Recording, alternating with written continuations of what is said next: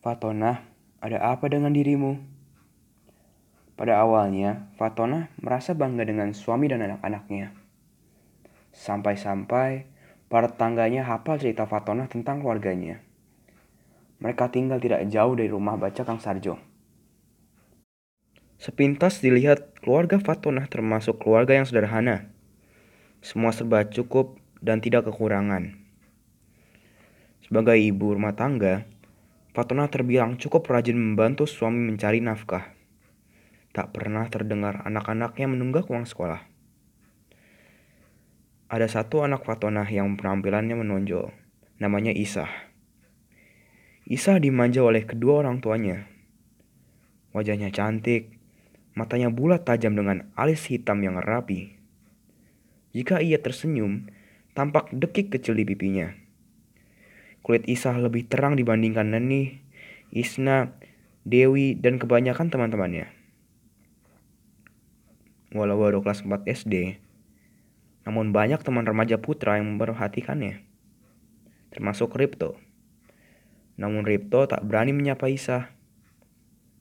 Isah selalu judes, mirip seperti emaknya. Isah rajin ke rumah baca Kang Sarjo. Setiap hari sepulang sekolah, dia selalu datang sambil membawa adiknya yang paling kecil. Ia biasa membaca buku sambil mengasuh adiknya. Maklum saja, ibunya harus bekerja, mengusahakan pendapatan tambahan untuk mendukung ekonomi keluarga. Isah suka membaca buku-buku tentang princess. Diam-diam ia sering berkhayal suatu hari nanti bisa menjadi seperti putri-putri dari negeri dongeng itu. Cantik, kaya, dan berjumpa dengan pangeran yang tampan. Bonan, suami Fatonah, pulang ke rumah setiap akhir minggu.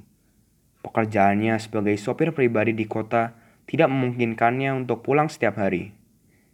Di samping jaraknya yang jauh, ia harus berhemat biaya transportasi. Bonan sayang pada keluarganya. Ia bertekad harus pulang setiap akhir minggu. Pulang, itu kata yang paling menyenangkan sekaligus membahagiakannya. Bertemu dengan Fatonah dan anak-anaknya menjadi pelipur lara dan keletihan bekerja selama 1 minggu. Setiap akhir minggu, Fatonah membuatkan makanan khusus kesukaan Bonan. Ini cara Fatonah menyenangkan sang suami dan anak-anaknya. Suatu sore, Fatonah melihat suaminya pulang dengan gontai. Suaminya tampak lesu. Ia memberitahu Fatonah bahwa majikan tempatnya bekerja memutus hubungan kerja. Majikannya akan pindah ke kota lain yang jauh. Tidak mungkin Bonan bisa ikut dengan mereka. Terlalu besar biaya untuk majikannya. Majikannya tahu bahwa pemutusan kerja bisa memukul ekonomi Bonan. Majikannya memberi uang pesangon dan tambahan untuk Bonan untuk bisa membeli motor. Dia bisa alih profesi ngojek. Itu bisa menghidupi dia dan keluarganya. Bonan akan ngojek di kota dan pulang setiap akhir minggu. Itu adalah keputusan bersama Fatonah dan Bonan. Bonan sebagai laki-laki masih terbilang muda. Tubuhnya tinggi dan gagah. Pekerjaan ngojek tidak beda jauh dengan menjadi sopir pribadi. Menjadi sopir pribadi dengan mobil pakai AC memang nyaman, tidak banyak keringat. Ngojek lebih berat. Bonan harus berpeluh karena sengatan sinar matahari. Namun demi keluarga, ia mau melakoni. Ngojek butuh kerajinan lebih. Bonan tidak bisa lagi berlama-lama duduk-duduk sambil ngobrol dan ngopi. Dia harus cerdik agar punya langganan yang mau diantar jemput. Karena sikap Bonan yang ramah dan penampilannya yang simpatik, ia mulai punya beberapa pelanggan tetap. Ia pandai menjaga relasi dengan pelanggan-pelanggannya. Mulutnya manis. Pengalamannya sebagai sopir pribadi membuatnya terlatih menjadi pendengar yang baik. Ia tahu bagaimana cara mengambil hati pelanggan. Sayangnya sebagai laki-laki, Bonan bukan tipe suami yang jujur. Di luar pengetahuan Fatonah, ia cenderung ganjen dengan banyak perempuan pelanggannya. Bermodal mulut manis, tubuh tinggi dan kekar, Ia berhasil menggait hati beberapa perempuan pelanggannya. Bukan hanya pelanggan, ia pun pandai memikat hati Teh Yanti, pedagang makanan di dekat tempatnya biasa mangkal. Namun beberapa dari pelanggan ojeknya, kerlingan genit Teh Yanti, selalu membuat Bonan gelisah. Sepandai-pandainya menyimpan, akhirnya Fatonah mengetahui rahasia Bonan.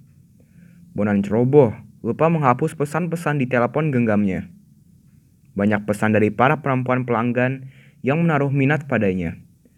Namun yang membuat Fatonah sangat marah adalah pesan-pesan Bonan untuk Teh Yanti, pacar barunya. Fatonah sakit hati saat tahu dikhianati oleh Bonan.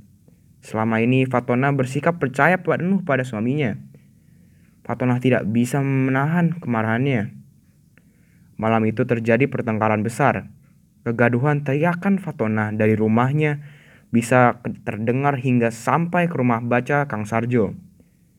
Tangga yang kebetulan lewat mencoba menelerai, namun tidak berhasil. Malam itu, Bonan pergi meninggalkan istri dan anak-anaknya. Suara motornya menderu keras saat meninggalkan rumahnya. Saat rumah itu sepi, tak lama terdengar tangisan Fatonah yang menggerung-gerung di kamarnya. Pagi ini, Isah datang ke rumah baca sambil menggendong adiknya. Kang Sarjo dan Sumi menghampirinya dan menawari mereka sarapan pagi. Kang Sarjo tahu pasti Isah dan adiknya belum sarapan. Isah minum teh hangat pemberian Sumi sambil tangannya merapikan rambutnya yang belum disisir. Sumi terkesiap melihat pipi Isah lebam kehitaman. Kenapa kok pipi kamu agak menghitam? Tanya Sumi sambil memperhatikan lebam di pipi Isah. Ditendang mak tadi. Waktu mak bangunin, Isah gak denger. Suara Isah datar saja walau menahan sedih. Ia menyembunyikan perasaannya. Sumi mengambil sarapan pagi untuk Isah dan adiknya. Adik Isah baru berusia 2 tahun. Sementara Isah makan, Sumi membantu menyuapi sang adik. Kang Sarjo dan Sumi tidak tahu mesti berbuat apa untuk Isah dan adiknya. Mereka berharap Gusti Allah selalu memberi perlindungan untuk Isah dan adik-adiknya yang masih kecil. Semoga mereka bisa rukun kembali ya Sum, kata Kang Sarjo sambil memandangi wajah istrinya.